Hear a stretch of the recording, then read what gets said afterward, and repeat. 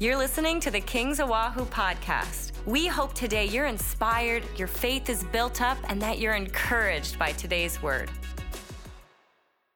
Today we're celebrating Palm Sunday. This is the Sunday before Easter. We all know that Easter, or Resurrection Sunday, as it should be called, is the day that Jesus rose from the dead 3 days after his crucifixion.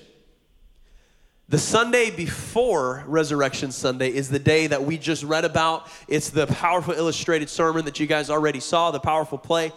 Jesus rode in to Jerusalem on a donkey. We couldn't get a donkey for today. I'm so sorry. But Jesus rode into Jerusalem on a donkey, and the crowds proclaimed him as their Messiah. They proclaimed him as their king. And this is incredibly significant because up until this point, Jesus had done everything he could to avoid public attention. In fact, whenever Jesus would heal somebody, he would charge them with this. He would say, I want you to not tell anybody what happened. Even when he would raise the dead, he'd tell the family, don't tell anybody what I've done. Now that is a hard command to keep. Can you imagine Jesus just changing your life, Jesus healing your body, setting you free, and then telling you, now don't tell anybody? Does anybody think that you'd be able to do that? Probably not, and neither could the people that he told. They went around and they told everybody anyway, and the word about Jesus spread. People flocked to Jesus to hear him preach, and he did miracles, and he healed and raised the dead and multiplied the fish and the loaves, and I love what the Bible says, that he went around and doing good and healing all who were oppressed to the enemy. But here at this moment, there's a crossroads in Jesus' ministry. He knows the cross is coming. He knows that it's his time. And so in this moment, he embraces the moment. And he tells his disciples to go get him the colt of a donkey in direct fulfillment of a prophetic word spoken by the prophet Zechariah. Zechariah chapter 9, verse 9 says this: Rejoice greatly, O daughter of Zion. Shout, O daughter of Jerusalem. Behold, your king is coming to you. He is just and having salvation, lowly and riding on a donkey, a colt of the foal of a donkey. I will cut off the chariot from Ephraim and the horse from Jerusalem. The battle bow shall be cut off. He shall speak peace to the nations. His dominion shall be from sea to sea and from the river to the ends of the earth. Donkeys are a sign of peace and gentleness. This is a direct correlation to Jesus being the Prince of Peace.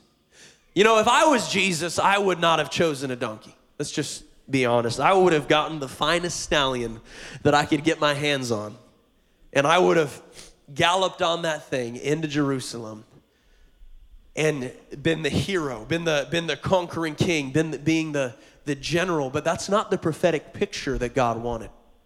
And even in this prophetic word, we see Jesus, we see the Messiah coming in on a donkey, on the foal of a donkey, which was a sign of peace.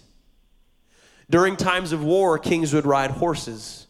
During times of peace, they would ride donkeys. Now, what's incredibly interesting is during this time in Israel's history, Israel is under foreign occupation. They're occupied by the Romans. It would have made total sense for Jesus to come in on a war horse and say, all right, guys, we're doing this. But that's not the kingdom that he had in mind. Jesus came to bring a spiritual kingdom. Jesus came to bring a kingdom of peace upon the earth. And this is a word for somebody today. You could be going through hell right now. You can be going through the worst time in your life. I mean, we even look at the world around us. There's so much fear. There's so much people, declaring economic woe and horrible things taking place. Can I tell you what? If Jesus is Lord and Savior of your life, you have peace in every situation. And I love the Hebrew word for peace, which is shalom, which means wholeness. Nothing broken, nothing missing. You can have perfect wholeness in your life. You can have perfect peace in the midst of every storm. Amen, in the midst of every situation. And in the world that we're living in, anybody ever feel like you have not just the right, but the obligation to freak out? It's like you look at the world going around you and you're just tripping out, you're freaking out. You feel like you have to, like something's wrong with you if you don't. You ever get around that, like you're freaking out and someone's around you, they're just chilling. You're like, what's wrong with you? You should be freaking out right now. You know, when you have Jesus with you, what did Jesus do when he was in the boat during the storm? He was sleeping. Come on, you can be sleeping in the back of the boat. You can be at total peace in the middle of a storm. Amen. Jesus came to be the Prince of Peace, not just to the world, but to you personally. And he came in as a declaration of peace. There's another incredibly significant thing about what we see taking place, and that's that Jesus came on an unbroken colt. Notice the Bible says that this was a donkey that no one had ever ridden before. Now, that may not mean a lot to you today. Anybody here ever train a dog? Anybody here ever try to train a dog? I got more hands going up for that one. You know, you might not know this about me, but I grew up in Montana on a farm, and I was homeschooled. So if you look at me and you're ever like, why is Pastor Andrew like that? It's just, now you know, okay? Homeschooler, farm boy, Montana, all you need to know, okay? Praise God, I turned out the way I did. I mean, I could have been a lot worse. But I remember, as a young man, I was about 10 years old, and we had goats. Anybody ever raised goats before? Man, talk about a good time. No, I'm just kidding. Talk about craziness. And I thought it would be a good idea. I don't know how I got this in my system, but I read somewhere or saw somewhere people training these pack goats, where it's exactly what it sounds like. You're looking at me like, what? It's like, you take a goat and you put like a backpack on it, like a pack horse, and then you take it hiking and camping and stuff like that. So I was like, I'm going to do that. And so I took it upon myself to train one of our goats. Now, if you thought training a dog was hard, can I just tell you that goats have their own agenda. Goats have their own opinions about what way they think things should be happening. Right? They're pulling and tugging this way and that. I actually had the goat save my life one time because I fell in the river and the goat was like, I ain't going in. And so the goat just stood there and pulled and I pulled myself back in. And as a kid, I'm like, the goat loved me. It saved my life. No, it didn't. It just didn't want to drown. And thank God I was holding on to the leash. But you see this correlation here, because here Jesus chooses a donkey that isn't trained. Now, if you think goats are stubborn, oh my gosh, look at a donkey. And just for the record, guys, I'm so sorry, but I have to do this. Anybody ever seen Shrek before? That'll do, donkey. Okay, enough. I just had to get it out of my system. But Jesus says to his disciples, he says, I want you to go find me a donkey. And not just any donkey. He tells them where to look. He says, you're going to go into town. You're going to see a donkey tied up. Go untie the donkey. Now, that's bold. You know what I mean? Can you imagine if someone went to your house and started untying your dog? Or just, started like, took your cat. You'd be like, dude, what are you doing? Like, you'd probably do more than that. You'd probably tackle him, right? Jesus sends him in, go just take a donkey, just unassuming, just walk into their house, start untying their donkey. And when you're asked, what are you doing? Obviously, someone's going to ask that. Say, the Lord has need of it. And God had already gone into this moment, into the situation, because amazingly, the owner of the donkey was like, all right, go for it. Take my donkey. And so they take this unbroken donkey to Jesus. Had never been ridden, never been trained. And yet this donkey submits to his Lord. This donkey submits to Jesus. Now, if you think about it, we're just like that donkey. I want you to think with this through me. The donkey's tied up. Where were we when Jesus found us? We were tied up. We were bound by sin. We were bound by shame. We were bound by our lusts and by our vices. And yet Jesus came and he untied us. It's a symbol of freedom. Notice that the owner of the donkey let the donkey go. You and I had a previous owner. We were owned by the devil. We were owned by sin. We were slaves of sin. And because of what Jesus has done on the cross, you and I are free. We have a new lease on life because of Christ. Because Jesus came and he set us free. And I just love this statement. The Lord has need of it. Can I just tell you today, the Lord has need of you. Now, I don't know about you, but I struggle with insecurity. When I think about myself and I compare myself to others, it's not good. And can I just let you know, the reason why you should drop comparison is it does not help you one bit whatsoever. Comparison will either make you feel incredibly insecure or incredibly proud. Both are bad. Just don't go there. God's called you for something. God's called the other person for something else. When we get to heaven, God's not going to grade us on a curve. God's not going to compare you to your neighbor. God's not going to compare you to your parents. God's not going to compare you to your siblings. He's going to compare you to Jesus. So buckle up. But I struggle with comparison. And you know what I love about this story? Do you know what the only qualification for the donkey was? That Jesus chose it. Out of all the donkeys in that town, Jesus said, I want that donkey. You know, church, the only qualification that we need is that Jesus has chosen us. You know, you might not consider yourself to be the most talented. You might not consider yourself to be the most anointed or the best looking or the best talker or the best this or the best that. And the way that our world works, we live in a culture of comparison. We're always comparing ourselves with one another. That's basically the whole idea of social media, is to compare your life with everybody else. We live in a world full of comparison, but can I tell you what? God wants to free you. Because God didn't choose you because you were better than anybody else. God didn't choose you because you had some outstanding qualification. He chose you just because he chose you. And that's it. Jesus could have chosen any of the donkeys, any of the animals in that town, but he chose that one. My prayer is today that would bring freedom to you. That brought freedom to me, even just preparing this sermon.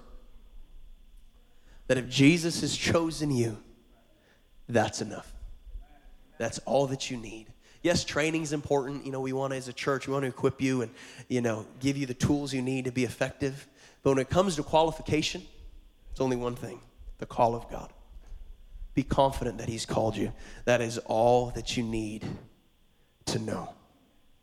And just like that donkey, we become the carriers of God's glory.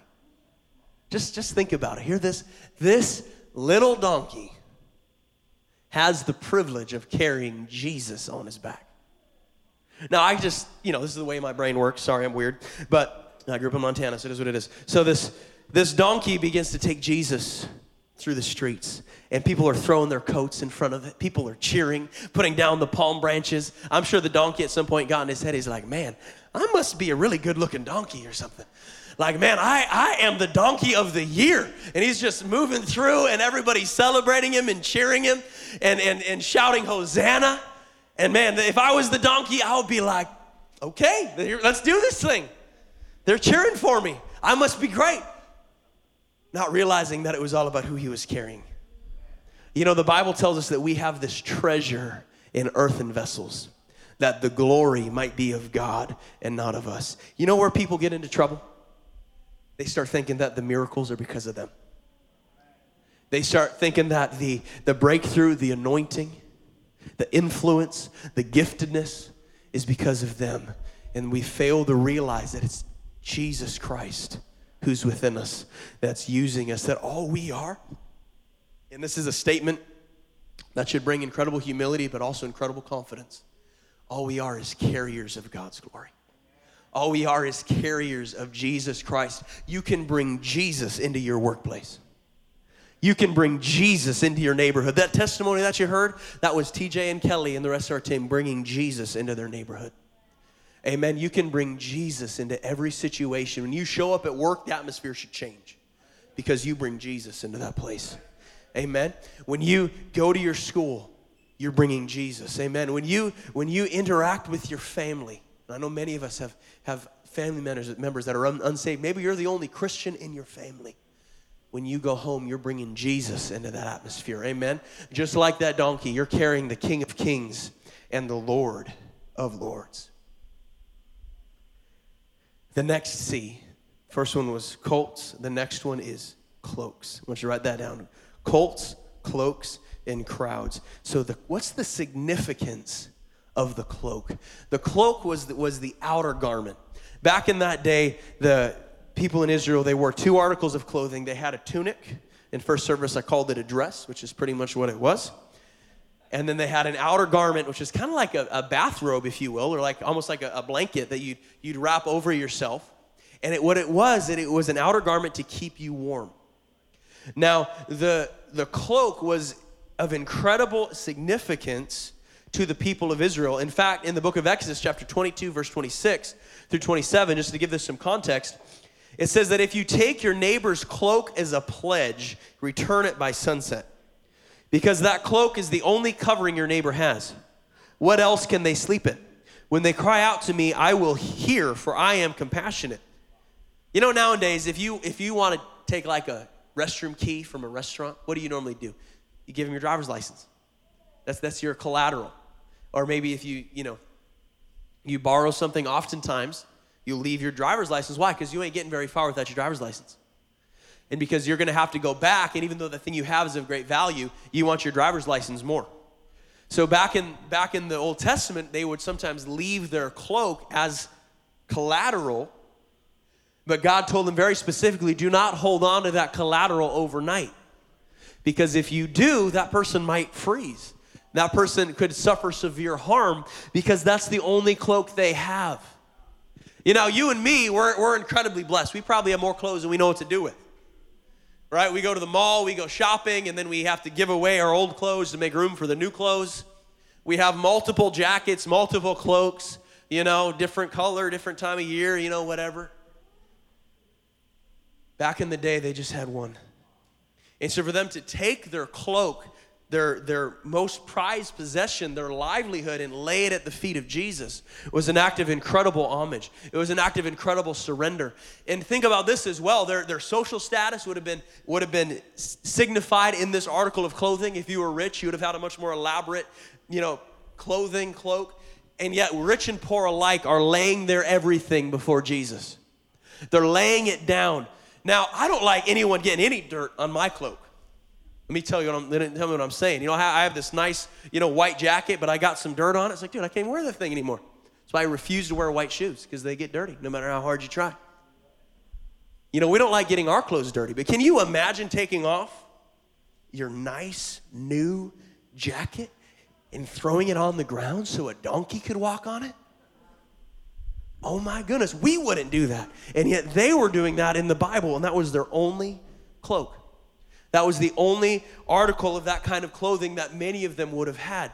They were saying, Jesus, I'm exalting you. I want you to be higher than the rest. It's basically, I'm throwing my life before you because you're king, because you're Messiah, because you're worthy. There's another parallel that we see in the book of 2 Kings. There was this individual by the name of Jehu, who was the man that God used to dismantle Ahab's dynasty. Anybody remember Ahab and Jezebel? Prophet Elijah, right? So Ahab and Jezebel were king and queen of Israel. And Abraham had since died, but Jezebel is ruling, and God anoints this man named Jehu to dethrone Jezebel, to end Ahab's dynasty. And read what it says. In 2 Kings chapter 9, verse 12, it says, that's not true, they said. Tell us. Jehu said, here is what he told me. This is what the Lord says. And listen to this. I anoint you king over Israel. They quickly took their cloaks and spread them under him on the bare steps. Then they blew the trumpet and shouted, Jehu is king. What did they do? They took their cloaks. And you notice it was an immediate response. Like, oh, you're king? Okay, shoot, here's my jacket. Why don't you walk on it? Why? Because it was a culturally appropriate form of showing homage to royalty. They're saying, okay, you're the king? Well, here you go. Let's roll out the red carpet. But it was more than that. It was them taking the clothes off of their back for their king to walk on. So there's this incredible declaration of the sovereignty of Christ, of the Jews recognizing who this was that was riding in to Jerusalem. Let me ask you this question this morning. What are you laying down before Jesus? Can I ask you a provoking question? How much does your worship cost you? In a lot of countries around the world, you go to church and you worship God, you could be killed for that. Or you could go to jail, or you could suffer economic woe simply by being a Christian and worshiping publicly. And in the United States, and I'm not going to say there's no persecution. There is, but it's more social than anything else. But what does your worship cost you? And sometimes I'm afraid that our worship's too easy, that our worship's too cheap, that it doesn't really cost us anything. And there's a statement that David makes in the Old Testament where he says, I will not give to the Lord that which costs me nothing. If it doesn't cost you anything, it's not really worship. You're just singing a song. And I want to ask you, what are you giving the Lord? Paul says in Romans to offer our bodies a living sacrifice, holy and pleasing to God. This is your spiritual act of worship. Another translation says this is your reasonable service. God doesn't just want our singing, even though I thank God that we have an incredible worship team. We have incredible worship leaders. We have an incredible media team. Man, they make it easy to worship the Lord. I've been in some churches where it wasn't very easy to worship the Lord. Moving on. Thank God that worship cost me something. Okay, anyway. Like, it's out of key. Okay, I'll worship anyway. Thank God that's not this church. My only distraction is that I'm irritated by how talented Pastor Milo is. But that's comparison, and we're not going to go there. Okay. But God wants more than just a song. He wants your heart. And that's why in this church, that's why we encourage you to serve. That's why we encourage you to give. Dr. Morocco said it on this video, that we're not just going to worship God with our voices and with singing, but we're going to worship God with our giving so that other people can hear the gospel. You know, giving is probably the most significant act of worship that we do. Why? Because it's our blood, our sweat, and our tears. Y'all work hard for your money. And we live in Hawaii where it doesn't go so far, and half a gallon of milk is $6. But yet when you give to the Lord, you're worshiping him. And it's a worship that's not cheap. It's a worship that actually costs. It's a worship that actually hurts a little bit. What are you laying before the Lord? And I know I'm preaching to the choir because you guys make tremendous sacrifices for God. Many of you could be at work making more money, but you decided to be here. You could be doing any other function, but you decided to be here at church. I know this is a sacrifice. I know this is significant. So please hear me. I know that this is something that you guys are already doing, but let me ask you this, can we do more? Can we worship the Lord more intentionally? Can we worship the Lord with greater fervor? Can we lay more of who we are down before him? Amen. The next C is crowds. This crowd that flocked to see Jesus wasn't much different than the crowds that we see today. People were there for different reasons. Number one, you had the follower, those convinced of Christ's sovereignty, taking the responsibility to usher in his presence. Think about the disciples. They went out of their way to get the donkey. They bring the donkey to Jesus. They lift Jesus up, put him on the donkey, put their own cloaks on the donkey to make a saddle. And they proclaim Christ as he's coming in to Jerusalem. I tell you what, that's who I want to be. I don't want to just come to church to spectate. I don't want to just come to church to watch. I want to be actively involved in ushering in the presence of God. Amen? So you have the follower, then you have the desperate. You have people that are in need of a miracle. We're told of one time in the Bible where this woman, we know her as the woman with the issue of blood. She knew that if I could just touch the hem of Christ's garment, I'll be healed. So she pushed through the crowd to just touch him. And she touches Jesus, and Jesus says, your faith has healed you. I guarantee you there were people in the crowd that had that same conviction. If I could just touch Jesus, if I could just get to him, I'd have a miracle. My life would be changed. And as we gather together, as we have services, we have church, there's desperate people here that need a touch from God. That's why we're always going to be a church that prays for people. You know how many times we've had church growth people tell us, stop praying for people, it's weird? We know. But people need prayer. People need to receive from the Lord. And if they don't get prayed for at church, where are they going to get prayed for? There's people that are desperate for a miracle, and you better believe we're going to have an opportunity to touch Jesus here at this church. Amen? So we have the follower, we have the desperate, we have the grateful, those who he's healed and he's already delivered. How many grateful saints do we have in the house today? Where we're here with the Lord, not necessarily because we have a need, but because we're so grateful for what he's done. And we've gathered to worship, and we've gathered to express gratitude for who he is and what he's done. You have the grateful, and then you have the spectator. The spectator, observing but refusing to participate. We have people like that today. Don't look at your neighbor. Where we come into church and we're like, okay, impress me. Pastor, what have you got? Now, I am fully aware that we're not the only church on the island.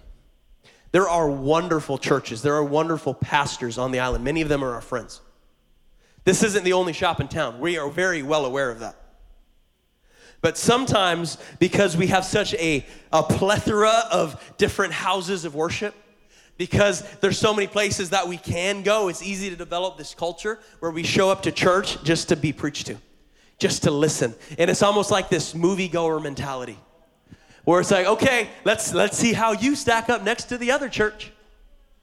Let's see what church I like better. Let's see what church meets my needs the most this week.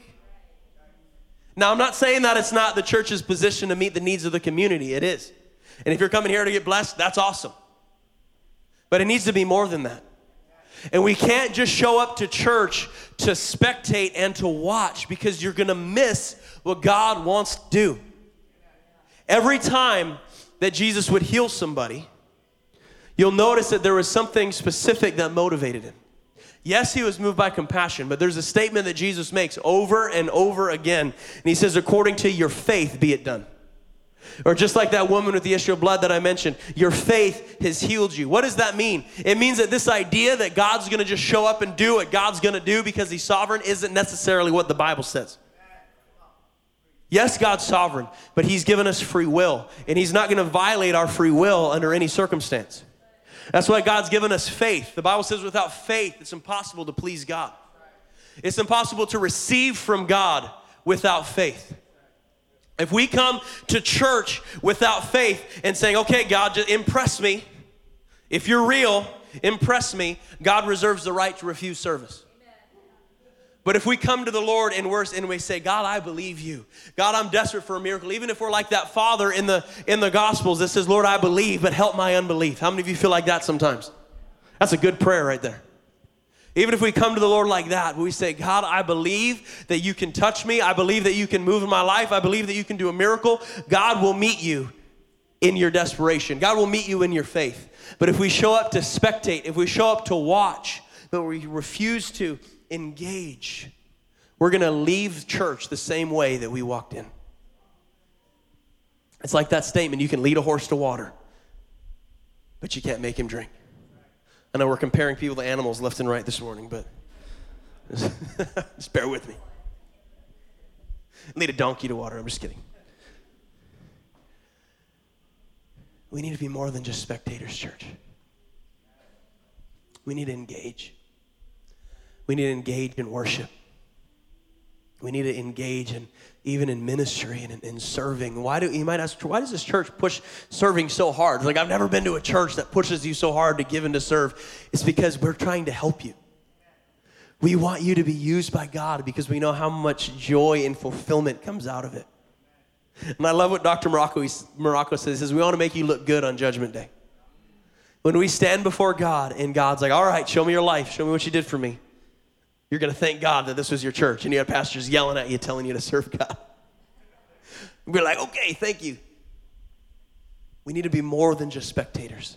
God wants to use you to do something great for his kingdom. Amen? But after spectators, it actually gets worse. We have the critic. The critic is more concerned about how things are perceived.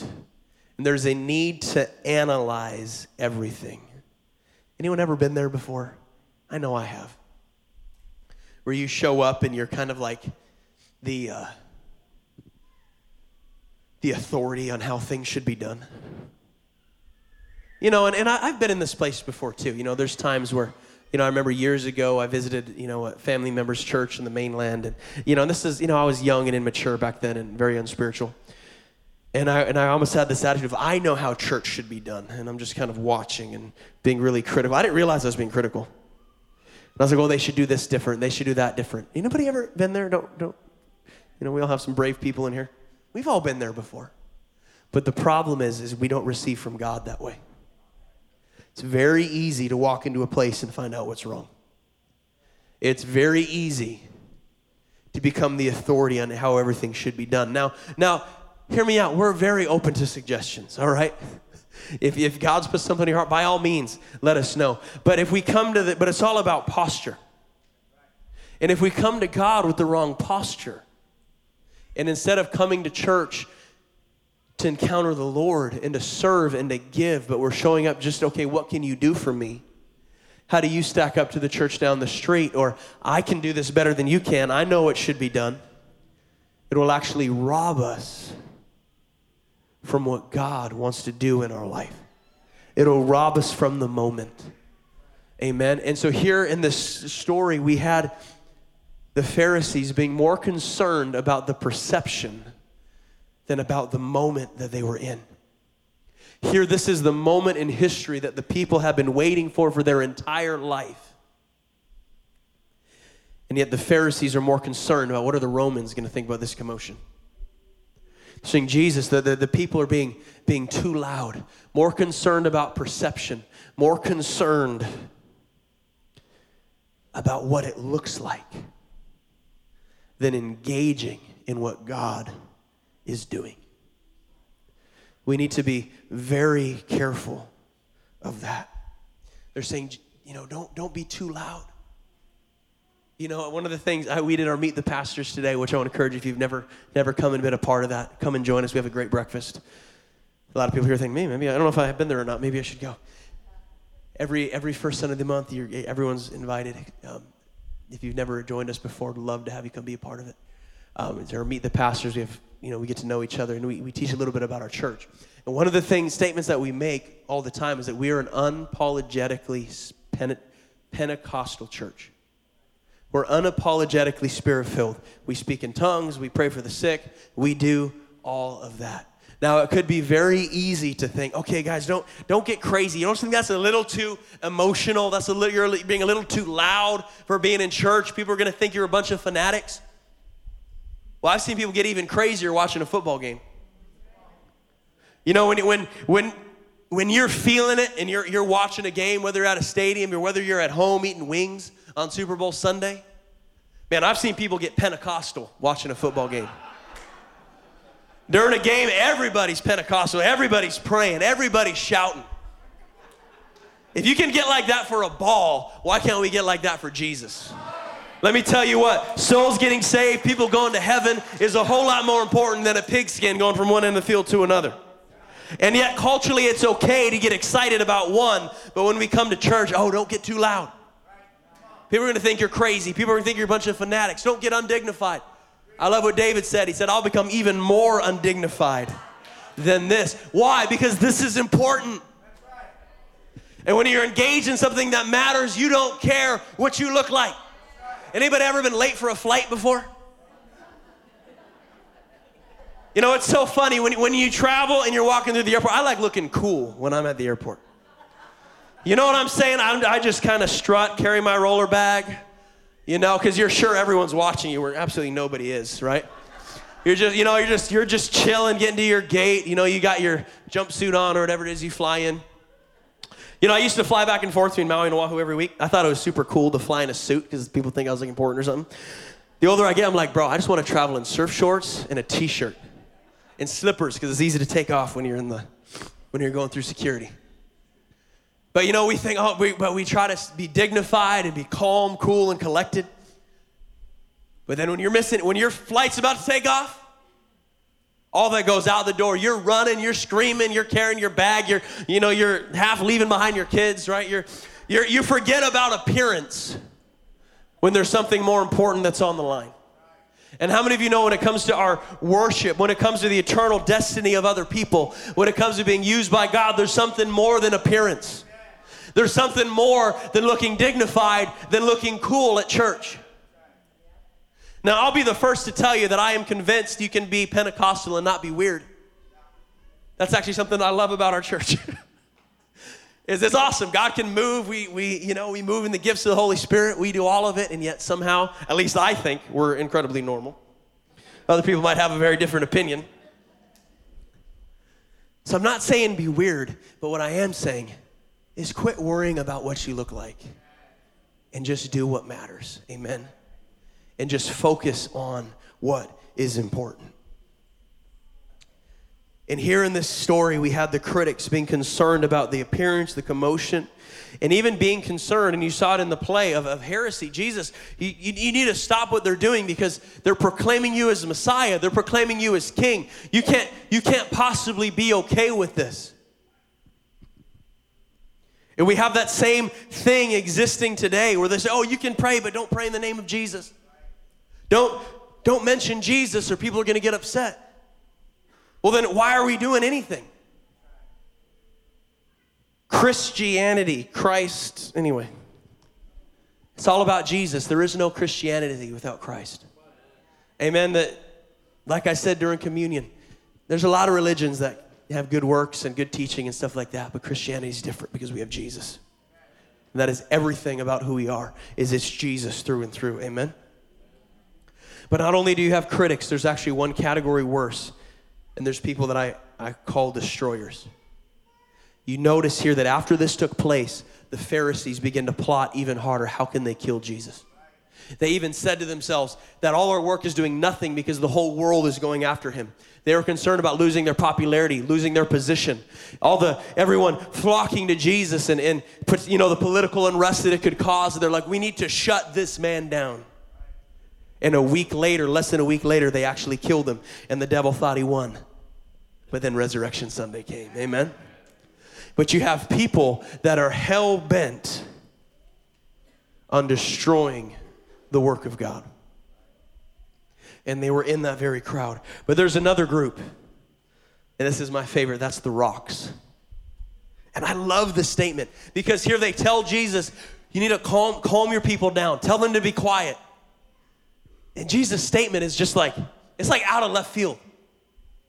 He's like, if I tell them to be quiet, even the rocks will cry out. What is Jesus saying?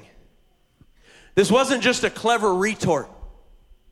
This wasn't just a smart comeback that Jesus had. It wasn't just to leave people baffled and confused. I want you to read what it says in the Psalms. Psalms 24, verse 1 through 2. The earth is the Lord's and everything in it, the world and all who live in it, for he founded it on the seas and established it on the waters. Psalms 114, verse 6 through 8. Why mountains did you leap like rams? You hills like lambs. Tremble earth at the presence of the Lord, at the presence of the God of Jacob, who turned the rock into a pool and the hard rock into springs of water. It says elsewhere in Scripture that the heavens declare the glory of God. Let me tell you one thing. The rocks and all creation only cry out for one person, and that's their Creator. So the way that I see this statement that Jesus made is, okay, you're upset because they're proclaiming me as King. You're upset because they're proclaiming me as Messiah. Try this on for size. If they're quiet, creation itself will worship me. What's Jesus doing? He's upping the ante. He's saying, all right, I know you're going to kill me anyway. I'm not just King. I'm not just Messiah, but I'm God. I'm Creator. And Jesus is saying that if the people are silenced, that creation itself will worship him. Jesus says, creation will worship me. So I want to ask you this morning, and Pastor Milo, if you could come back up to the platform. Who are you in the crowd today? Are you the follower? Are you doing everything you can to usher in the presence of God? Or it's not about you, it's about his glory. It's about what he wants to do in the service, how he wants to touch other people. Are you the one that's desperate? And let me tell you what, I want this always to be a church that's filled with desperate, hungry people. If we ever lose our desperation, we're in trouble. Maybe you're the grateful. Maybe you're just so in awe of what Jesus has done in your life. Or maybe, and there's no condemnation. Let's be real, we've all been at many of these places before. Maybe you've come in as a spectator. You know what, let's just be real. That's an okay place to start. You maybe spectate one game and then you got to get in. But if we've been a spectator for the last 5 years or more, something's off. You know, maybe we find ourselves being critical, and you know, sometimes that can come because of hurt or bad experiences. Maybe we're just waiting. We're like, well, that church hurt me. When is this church going to hurt me? happen, guys. I know. But God wants to free you. God wants to free you this morning so that we can come before him and worship him. Amen. Usher in his glory so that we can receive all that he has in store for us today. Thank you for joining us today. If you enjoyed this podcast, please subscribe and share with your friends. And for more great content, go to kcoahu.com. Thanks again for listening, and God bless you.